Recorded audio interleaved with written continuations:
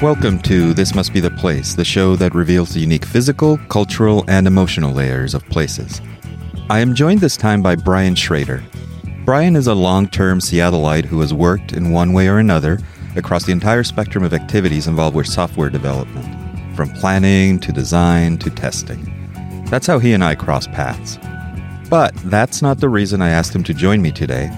Throughout the years, Brian has had the courage to design his life in such a way that he can weave in bursts of long-term travel and adventure along with the day-to-day pragmatic facets of life.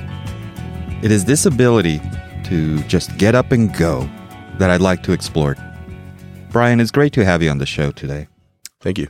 Let's start by giving listeners a bit of context. Could you share a little background on you and give us a summary of where you have traveled, just to set the stage a bit? Sure. I was born in Italy. Parents are American citizens, but my dad was working as a civilian for the Air Force. And I was born in Pordenone near Aviano Air Force Base.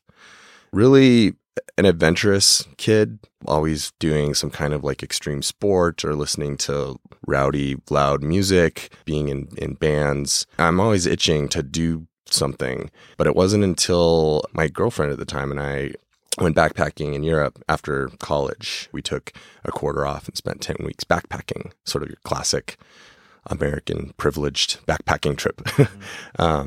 So we went all over Europe, France, Spain, Portugal, Italy, got to go back to see where I was born, Netherlands, went to Morocco for a couple of days. So we got to have a little taste of Africa. And that really got the hook sunk into me. At the end of the 10 weeks, I was like, I don't want to stop. Like, can we keep going? And I think my girlfriend, she became my wife. She was like, oh, that was good. Let's go home. Let's go back to our normal life. That was the beginning of the addiction. Every year after that, we were kind of always looking for something to do. So we became engaged. We got married and had our honeymoon in Jamaica. So that was like, oh, this is great. At the time, I was in a band as well. We were a very aggressive political band. We didn't really have our voice in Seattle. We played a couple of shows here, but internationally, this was a time mp3.com was sort of a big deal, and we were doing really well. We had one track on the top 10 of every genre of the whole site, which was shocking to me because the music was very unpopular.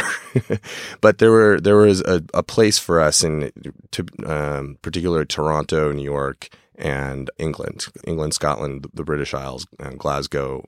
To this day, there's a club there still playing one of our tracks. What was the name of the band? It's a little embarrassing. The band is not a great name, but we were called the Shizit. We thought we were the shit. So we were fortunate enough to catch the ear of one of our idols, a man named Alec Empire, founder of Digital Hardcore Recordings and founder of the band Atari Teenage Riot. He was doing a solo tour, and he had put us on a compilation of American bands doing this style of music. And I called him and I was like, Alec, we're gonna open for you. And he's like, yeah. We're buying plane tickets. We're gonna come open for you on your UK tour. And he's like, yeah, sure, yes, this is fine. So I kind of aggressively pushed my way onto this tour, but he didn't agree to pay us anything. You just said you've got an opening slot. But it was also very difficult.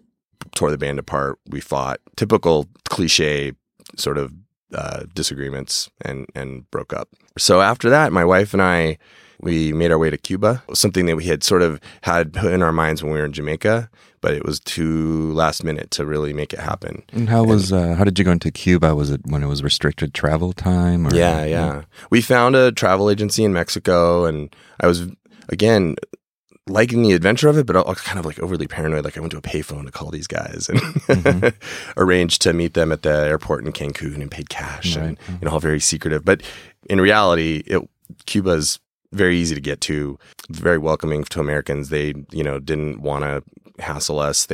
We got an entry card for our passport. Instead of stamping our passport, they stamp the card and they take it when you leave.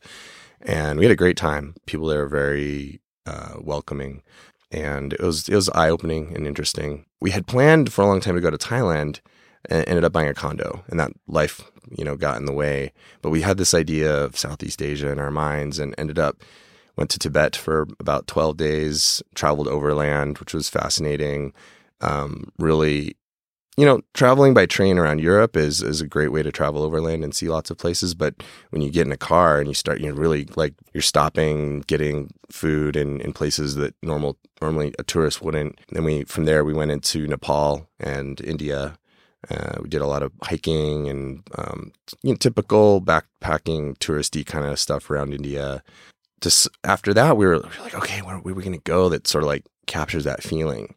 Said, let's go to Mongolia. The type of Buddhism in Mongolia is similar to Tibetan Buddhism. And also they have this horse riding culture. My wife grew up with horses. And so that drew us to Mongolia. And then trying to figure out how to get there and actually what we were going to do there. We wanted to do some kind of charitable component. We ended up finding this event called the Mongol Rally, where you drive yourself there from the UK, you buy a car, you drive to Mongolia, you donate the car, you're raising money for a charitable organization. And that was an amazing adventure all on its own. We got to see all these former Soviet republics, Central Asia, a little taste of Eastern Europe that we hadn't quite seen before. So that was great. We met great people on that trip too that ended up organizing other rallies. So that's how we got involved with doing the Baltic Rally. We drove all around the Baltic Sea. Again, this is Eastern Europe, former Soviet republics, Latvia, Lithuania, Estonia. Around what time period did this all happen? This was 2 years after the Mongol Rally. Or no, it was... a year, 2 years later? Yeah, 2 years later. Like in 2000? 2012, I think we did that. So we did the Mongol Rally in 2010. We did the Baltic Rally in 2012. Just great fun. Much easier than the Mongol Rally. It's only 2-3 weeks and you're on great roads and you're mostly in civilized places. And what is it about this kind of exploration? It's a combination of automotive geekery, if you will, and geographical movement that fascinates you. What's that combination? It's been part of what you're doing. I mean, you have a site, nomadistan.com, we can talk about later, Sure. But your involvement with cars, adjusting cars, vehicles, taking them on the road is something that seems central to what you do. What's that fascination about? Yeah, so being in the car puts you in much closer to proximity with the places that you're visiting. I don't know if you've ever seen The Long Way Round with Ewan McGregor. This was something that we considered research before we did the Mongol Rally, but it's really just a fun show. Anybody would love it. And they're traveling by motorcycle. And so, they had very much the same feeling. And of course, being on a motorcycle puts you more intimately in touch with the geography and the people and the place that you're in than even being in a car does. But being in a car is a lot different than traveling point to point by airplane or bus. You're stopping whenever you want. You're in the environment really more like the people who live there and less like a tourist. And also, especially buying a car in another country, you kind of have a sense of ownership about the object itself. Traveling overland in Tibet in the Toyota Land Cruisers was great, great fun. But like when you buy your own vehicle, you kind of have this sense of like one of the co-adventurers on the trip is the car. One of the facets of the Mongol Rally is the car cannot be like an overland truck with a big engine and powerful, 4-wheel drive, and it's supposed to be, they say, an unsuitable vehicle. And a lot of people that do it, they really take that to heart. Comes out of a sort of a tradition in Europe, these things called banger rallies. They just buy like a $500 car and drive it as far as they can. So images of Herbie the Love Bug, 70s movies come to mind on these. But, So a rally really is just you're driving not on a circuit. You're driving from a point to point. There are usually like stages and checkpoints, and it's usually on like a public road, or sometimes they're off-road, but it's not a dedicated racetrack. So really winning is, if you get there first, you sort of have lost. And so the Mongol Rally tries to instill this idea that you don't want to get there too fast.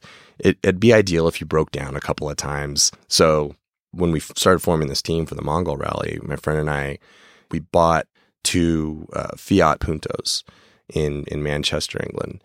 And so we went over a week before the event and got them checked out. And you had to drive them all the way from Manchester, England into the start of the rally? The rally began in what's it called? It's like Portsmouth or in the south of England.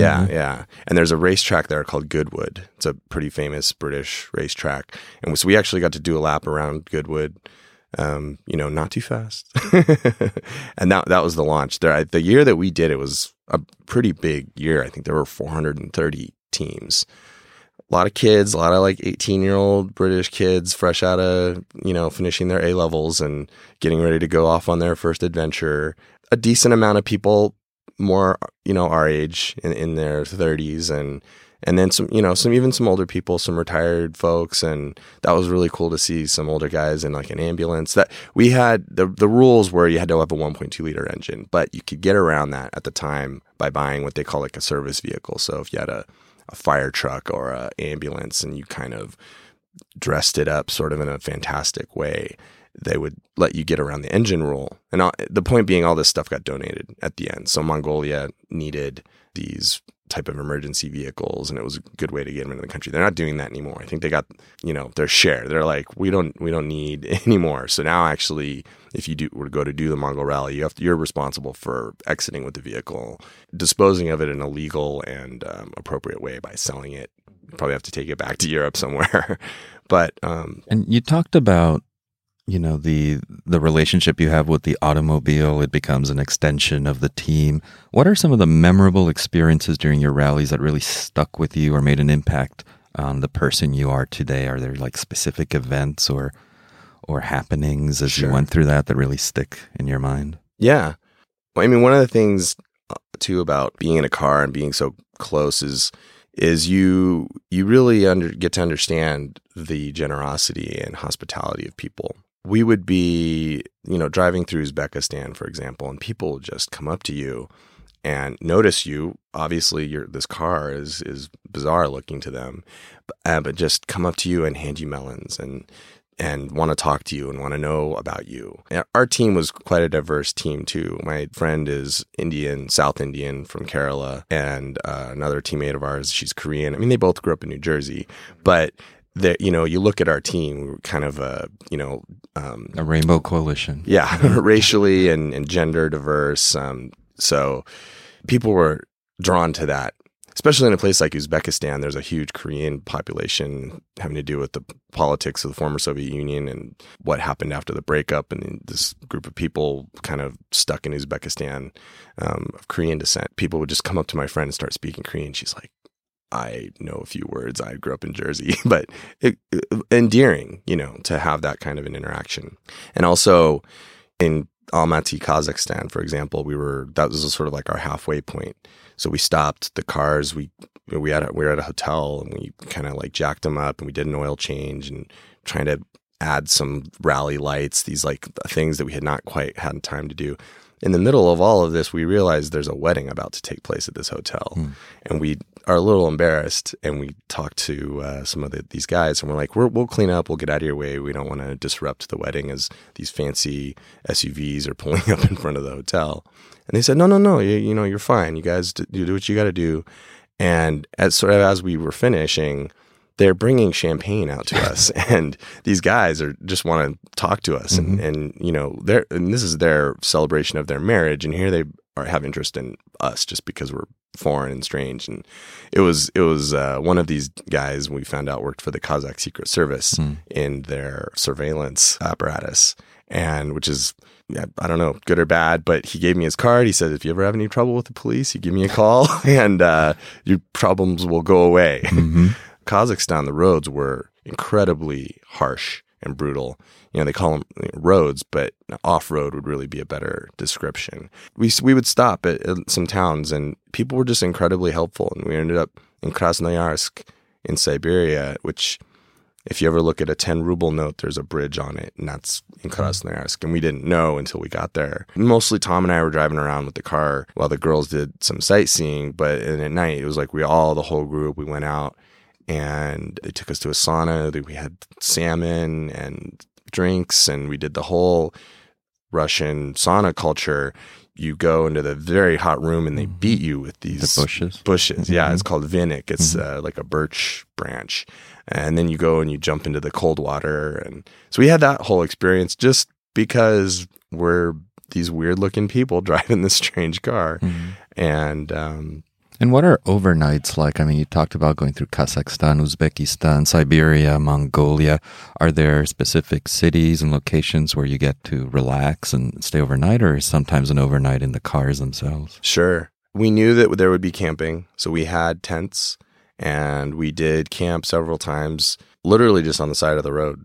We'd pull off I remember Uzbekistan, we were driving through at night. We knew we weren't going to get to a city. We were getting tired. And the idea was not to drive at night if it could all be helped, because you just can't see very well. There's animals on the road. The road conditions are bad. Visibility is really important. So we drove literally off to the shoulder and hiked with our tents maybe 100 feet into these sand dunes and just pitched our tents. And perfectly safe. Nobody ever bothered us. We camped in some goat herd fields a couple of times. But there were also, traveling through the Silk Road, there are these great cities that you get to drive through. And like Bukhara in Uzbekistan is there are buildings, I think, back to the 8th century. You're staying in little pensions and hotels, just like you would backpacking about anywhere else. And experiencing going to a restaurant in Uzbekistan is not like anywhere else, getting that cultural experience in a way that isn't geared towards tourists. It feels authentic. Maybe that sounds pretentious, but it just really feels real. It feels like you are actually Indiana Jones. It's interesting. It's a theme in this podcast. I've talked to a few people where there's always a moment when either I say or somebody says, it's authenticity, and there's almost the anxiety of authenticity. Everybody's self-conscious about finding the authentic. But in some way or another, what we're trying to do is remove layers of artifice, layers of capitalist, industrialist modifications and filtering of experience, and I think it's related to some of the political stuff that hopefully we'll touch on in a second. So I'm going to shift gears, so to speak, a little bit on you. In my experiences chatting with you outside this podcast and reading some of your posts, you seem to have a really sharp and distinctive political point of view. For instance, on your Twitter profile, you describe yourself as, and let me get this quote, adventure traveler, photographer, tattooed tech and music nerd, and finally, dissent farmer. And your Twitter handle is, I hope I'm pronouncing this correctly, autarken, which I looked up. And I believe it's a German word that translates roughly to self-sufficient, independent, and autonomous, something like that. So I'd like to explore how travel is, to paraphrase Rick Steves, a political act. Do you think travel is a political act? And if so, in what ways is it political? I think the way that I approach it is political. I'm not looking to go to a museum necessarily. That was part of one of the things I learned about this problem with expectation on the trip too, was I would have a certain expectation about a certain place and get to it and it not be what I was looking forward to, and then being disappointed in myself for having the expectation in the first place and being like, wait, Tikal is great, I'm sure, but maybe I shouldn't be trying to meet some goal that everybody else is trying to meet. When you do a lot of research about a place, you're getting other people's opinions about it and building up in your head an image of it. But the times that I've had the most rewarding travel experiences are when I'm really engaging with the culture. And that's almost always political for me. People are always asking questions about what's going on in the United States politically. And, we traveled a lot during the Bush years. So we would always have conversations with people about what's the agenda of the government versus the agenda of the average person, or whatever my interpretation of what I think the average person is. One of the things that you find is people are the same everywhere. The hospitality that you find in Siberia or that you find in South America, these people aren't really different than you or I. And I think a lot of times, Americans especially, I feel, and it's just my opinion, they're afraid. They're afraid of the world. And they're afraid because they don't know. Fear is born out of ignorance a lot of times. So just having a passport, it makes you one of a few Americans who even have that, and then to use it to travel internationally, not just to Canada or Mexico, which those are great destinations, but to leave the continent and go meet other people face to face, talk to them, try to communicate with them in their language, and then they try and communicate with you in yours. That fosters an understanding and a connection with people too. Creating these connections is political, because then they can't see Americans all with just the face of whoever the politician of the day is on the television. They're going to remember you, and how your perspective is different. And then likewise for me, I don't look at places like the Middle East or Central Asia with a fear of what a Muslim is, because I lived in those places, traveling through them, saying assalamu alaikum. That's just how you say hello. It's not a scary thing. And it just means peace unto you. I'm not saying that I'm religious in the way that they are, but we're just communicating as people. When you look at a lot of political problems anywhere in the world, I think it's because of misunderstanding and fear and ignorance. And if we just took time to learn more about each other, then we would find more in common than we have different. And your discussion of authenticity in the earlier discussion we had about the anxiety of trying to find the authentic. Now that you bring it up, it's crafting these thoughts in my brain. When you travel, there are many modes of travel that you can interact. One side of the spectrum is the prepackaged tour, in which you are shuttled in different destinations and different places and views, and have a controlled environment and interactions with people. And that's one way to travel. Then there's a resistance to that, where you're seeking the so-called authentic, where you try to break away from that prepackaged experience. Perhaps you look at a rough guide, or perhaps you look at a book that's not so popular, and you might say to yourself, okay, I'm breaking away from the prepackaged tour, but in a way you are experiencing an itinerary and a flow of experience that has been prioritized by a point of view. So what you're describing, where it's about exploring, coursing through these places, interacting with people, not necessarily doing check boxes of what you should see and having expectations about where you should go in order to really understand the authenticity of a place. It really sometimes isn't about experiencing locales and the places you go, but rather having the openness to let the experience of the day-to-day life in those places flow through you and then react to it in a natural way. So I think that's political in the sense that it's resisting prepackaged presentations of a certain country. Sure. Whether it's really artificially prepackaged, such as, shuttle people in bus tours, or alternative prepackaged in these so-called rough guides and insider's guide to fill in the blank.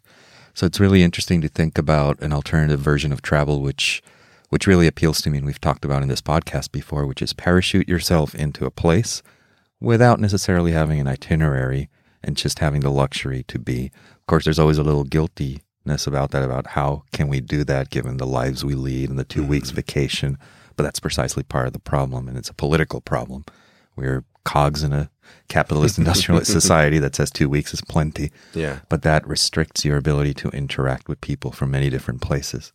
So authenticity is, here I go, interesting in the sense it doesn't have to be a place that is unique that nobody else goes to. It's just allowing the environment to bathe you and to react to it organically.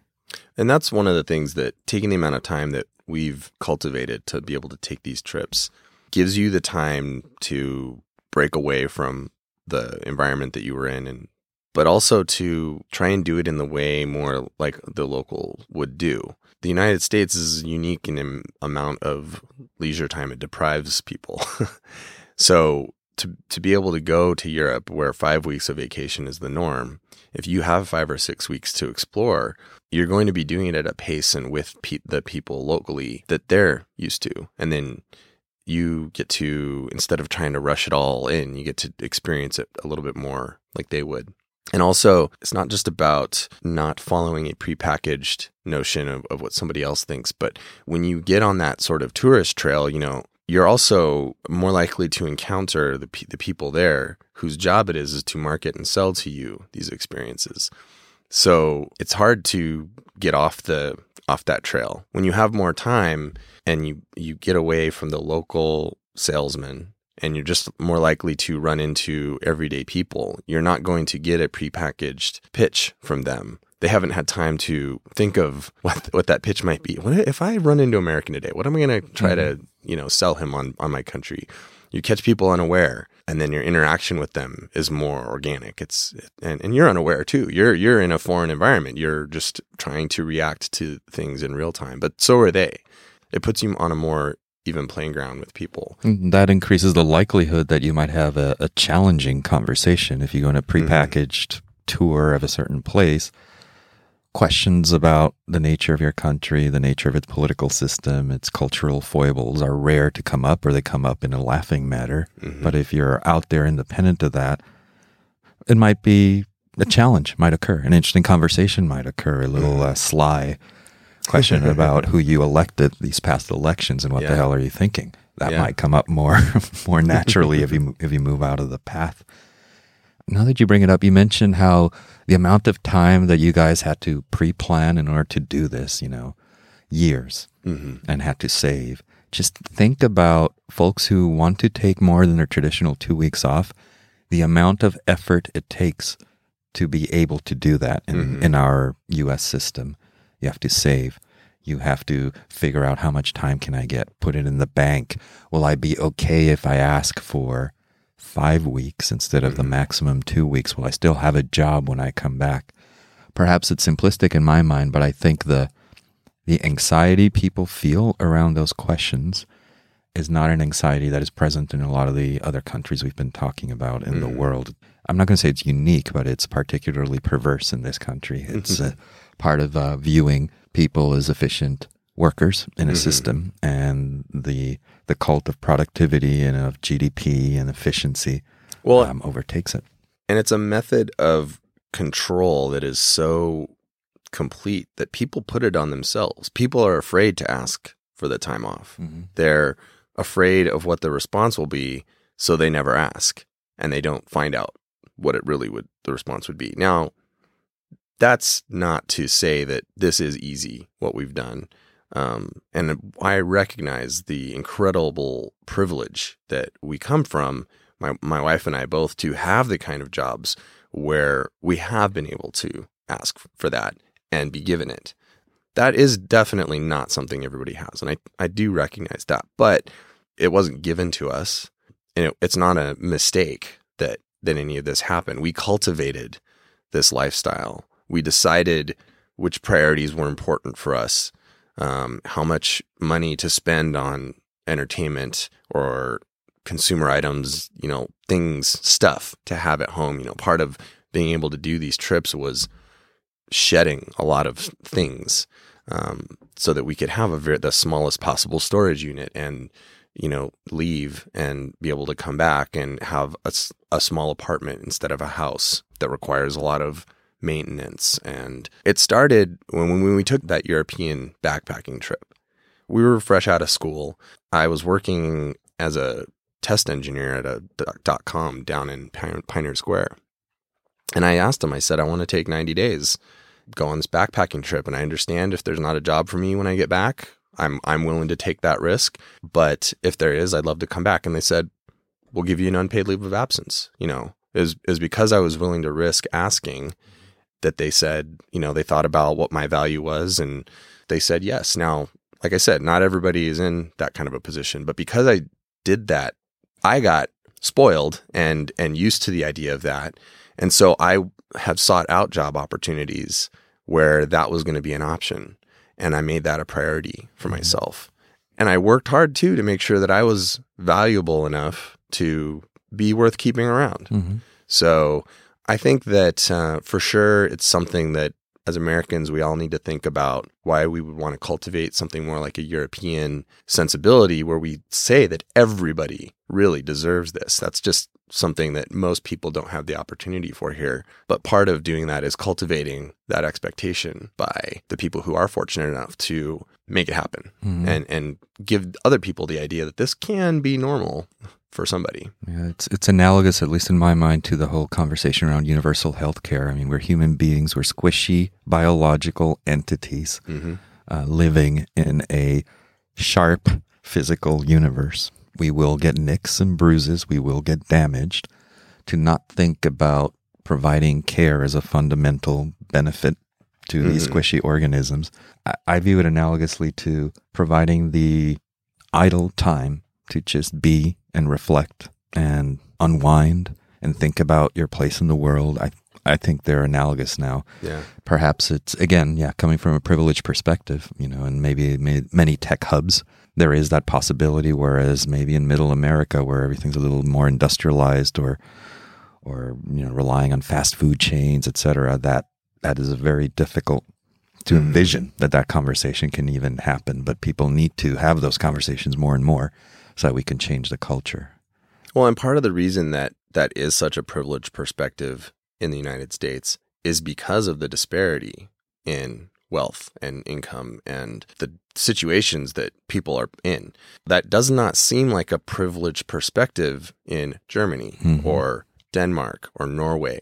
Some of these ideas that we should challenge too about entrepreneurialism and efficiency and Protestant ethic ideas about working hard and pulling yourself up by your bootstraps and accomplishing everything on your own steam. But, in Norway, the idea that you have healthcare allows people to take risk and go be entrepreneurial without the dependence on having a job to give you your healthcare.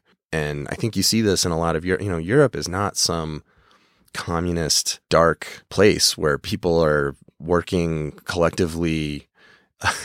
All these stereotypical images that we have. It's a very modern, Western, capitalist society, but they have harnessed the productivity of capitalism to ensure that everybody has the opportunity that is generated by that productivity. In the United States, we have said that productivity is going to be split up so that the benefits of it go to a very small group of people. And the opportunities that those people have are viewed as privileged perspectives. As in Europe, they're not so privileged. Everybody is able to share in, and that's, I'm not saying that there are no homeless people in Europe and people don't, but it's, those problems are shared, the burden of them more equally. There's a certain natural acceptance of redistribution as a good thing, or even good is too strong a word, as something that is the thing to do, that is just par for the course of what it means to live. Whereas here, redistribution is a dirty word, right? It's productivity and efficiency for the sake of shareholders. And the more productivity and efficiency we have, the more competitive we are, the more innovation we have, and our society will move forward. But of course, now we see that, 8 people have 40% of the wealth in the United States. So all this productivity and efficiency is not really being redistributed in an interesting way, if at all. And America is not the only place where innovation happens. Sweden has a lot of software companies doing innovative things, and Berlin has a thriving startup software culture. Estonia, you see interesting things happening all over the place. And like I said, I think these people are enabled by a common social sharing of the risk of healthcare.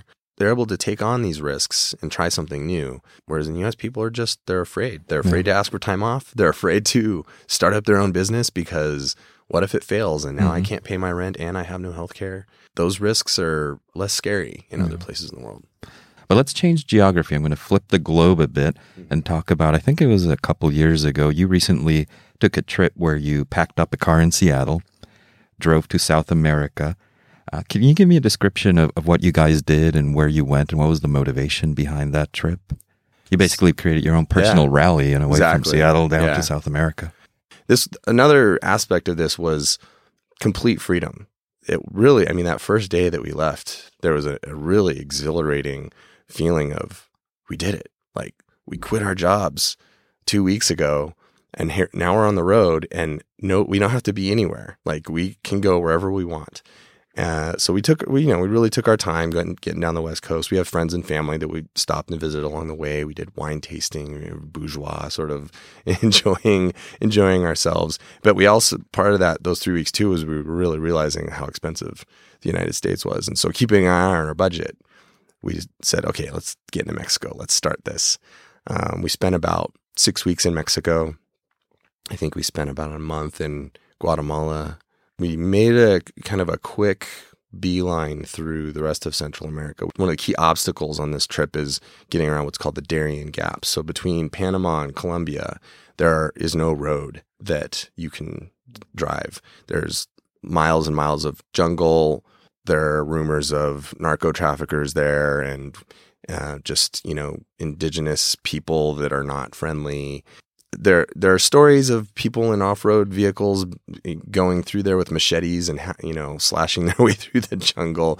But our car was clearly not up to any of that task, and besides all of the other dangers. So we had met some other travelers who were going around the gap via container ship for the cars, and then we all flew. And when we got to Colombia, it instantly felt, well, very different, again, which is this newness that I'm looking for, that stimulation. But it also felt very European to me. And so Cartagena is a great modern city, but not in a over commercialized way that Panama had felt like. We were able to sort of get that stimulation that we were looking for, but not in a we weren't out in the sticks. It was, we still had some comfort. And then just driving through Colombia, what a fantastic country.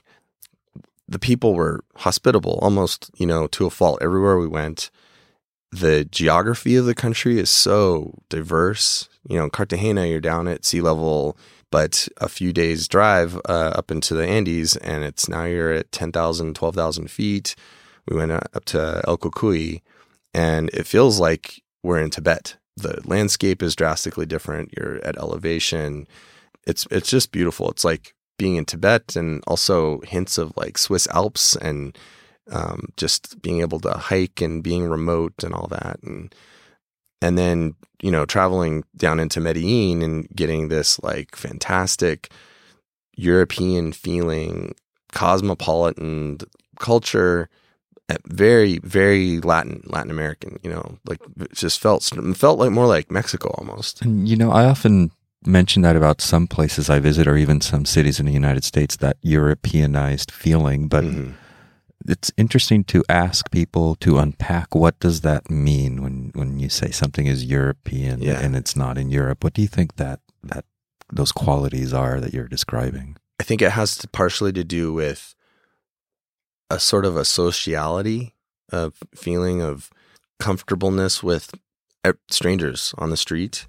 It has to do with sort of the way that transportation works, not being so car focused. I mean, like Medellin is an enormous city, but we were never stuck in traffic.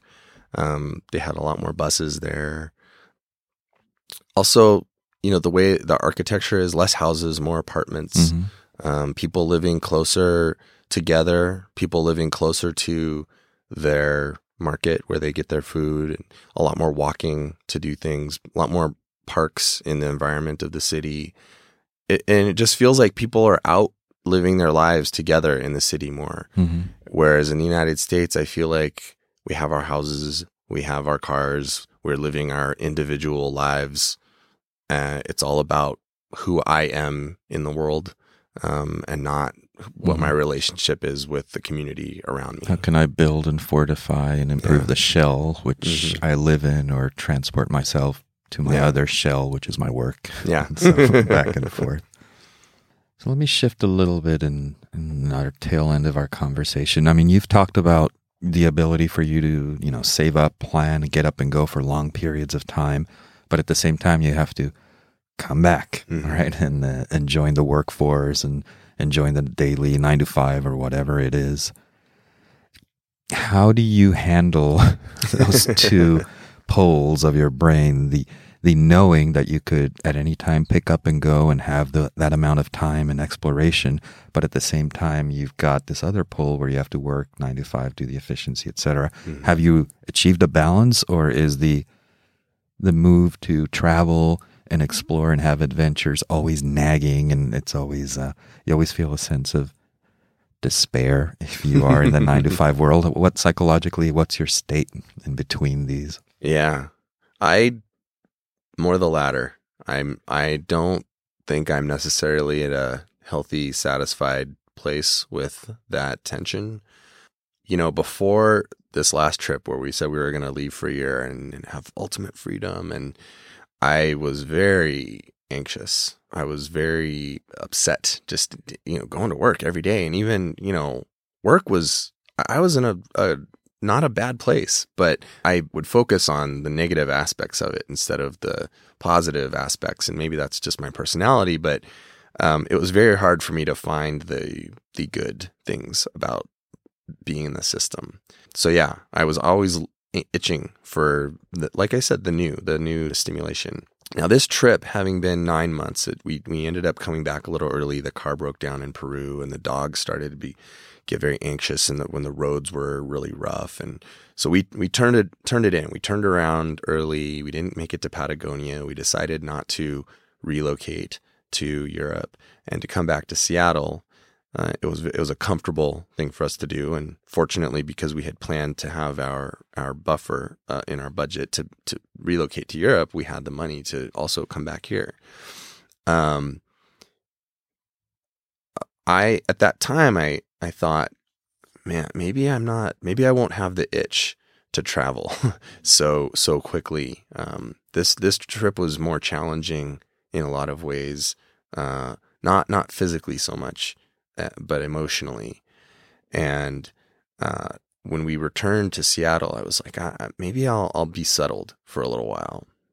And we've been back for about 6 months, and in that time, I did do a little bit of work, but just contract work, and I haven't been working. And I'm what we call the house spouse. Mm-hmm. We're, again, very fortunate. My wife had a great job. She was able to go back to her job. She actually got a promotion. So for anybody out there thinking about traveling for a long time, I say quit your job. You'll definitely get a promotion when you come back. But, because we were able to pay off our debts, and because we have we designed our lifestyle to be a low-cost lifestyle so that we can save for travel. Right now, our expenses are low enough that my wife's income is enough for us to live. And so I've been taking that time to think about what can I do to be more creative, working on music again, and working on the photography from the trip to try and finish telling that story, about on the blog. Like, I want to communicate what this adventure was like for us, and trying to let those creative outlets soothe my desire for something new. To be totally honest, not working is a good for my emotional state. That probably won't last forever. I'll probably go back to work at some time. I mean, I also do have that itch to do more. I mean, like get up and go do something. So there is that, but being a little bit more centered and calm, to be able to go walk the dog every day and not have such a rushed lifestyle, that is really great. But I am already having the itch, to go somewhere else. That I think is just always going to be there. As much as I would tell myself at the end of the last trip, like, oh, maybe I'm okay for a little while. It doesn't take very long for the anxiety of whatever event had just happened to wear away. You look back on those experiences, you see through the rose-colored glasses the good parts, and you don't experience the bad parts, and that it generates more of the itch. Like, I want some of that. I want to go back and see that, more of that. So I think I will always want for more. Yeah. Thank you so much. I mean, something that I didn't expect during this conversation. I knew we were going to cover your travels, your adventures with the rally, adventures from Seattle down to South America, and talk about unique experiences and particularities. But what really struck me during our conversation was your honesty and openness about there's a certain romanticism associated with independent travel, but there's also a flip side, which is the irritations, the pragmatic facts of the matter that you rarely hear in the happy narratives of people taking independent travel. And I think it's important for folks to understand both sides of that coin, as well as the the deeply political and cultural values associated with this. Before we end, could you let people know where they could go online in order to get a sense of where you have been and your thoughts along the way? Where should they go online in order to find out more about you and your travels? Sure. So my blog is at nomadistan.com. If you go there today, it might still be a little out of date. I'm working on getting everything up to date. Also at Instagram at nomadistan. Those would be the best places to see about the travels. And, my wife and I have been writing about our travels since that European backpacking trip. So most of that is documented there. That would be the best place. Yeah. Thank you, Brian. This was a great conversation. Thank you for being here. Thank you for having me.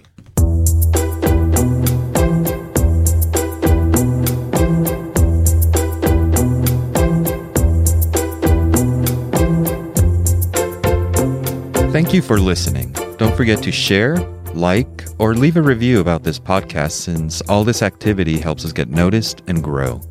I would also love it if you visited thismustbetheplace.io, where our podcast, videos, and written content all live. On that site, you will find a companion article where you can find more information about Brian's travels and a bunch of relevant links. And of course, you can always subscribe and receive the latest, greatest episode on your favorite app and device. We are now on iTunes, Google Play, Stitcher, TuneIn. Take your pick. Until the next time, this must be the place.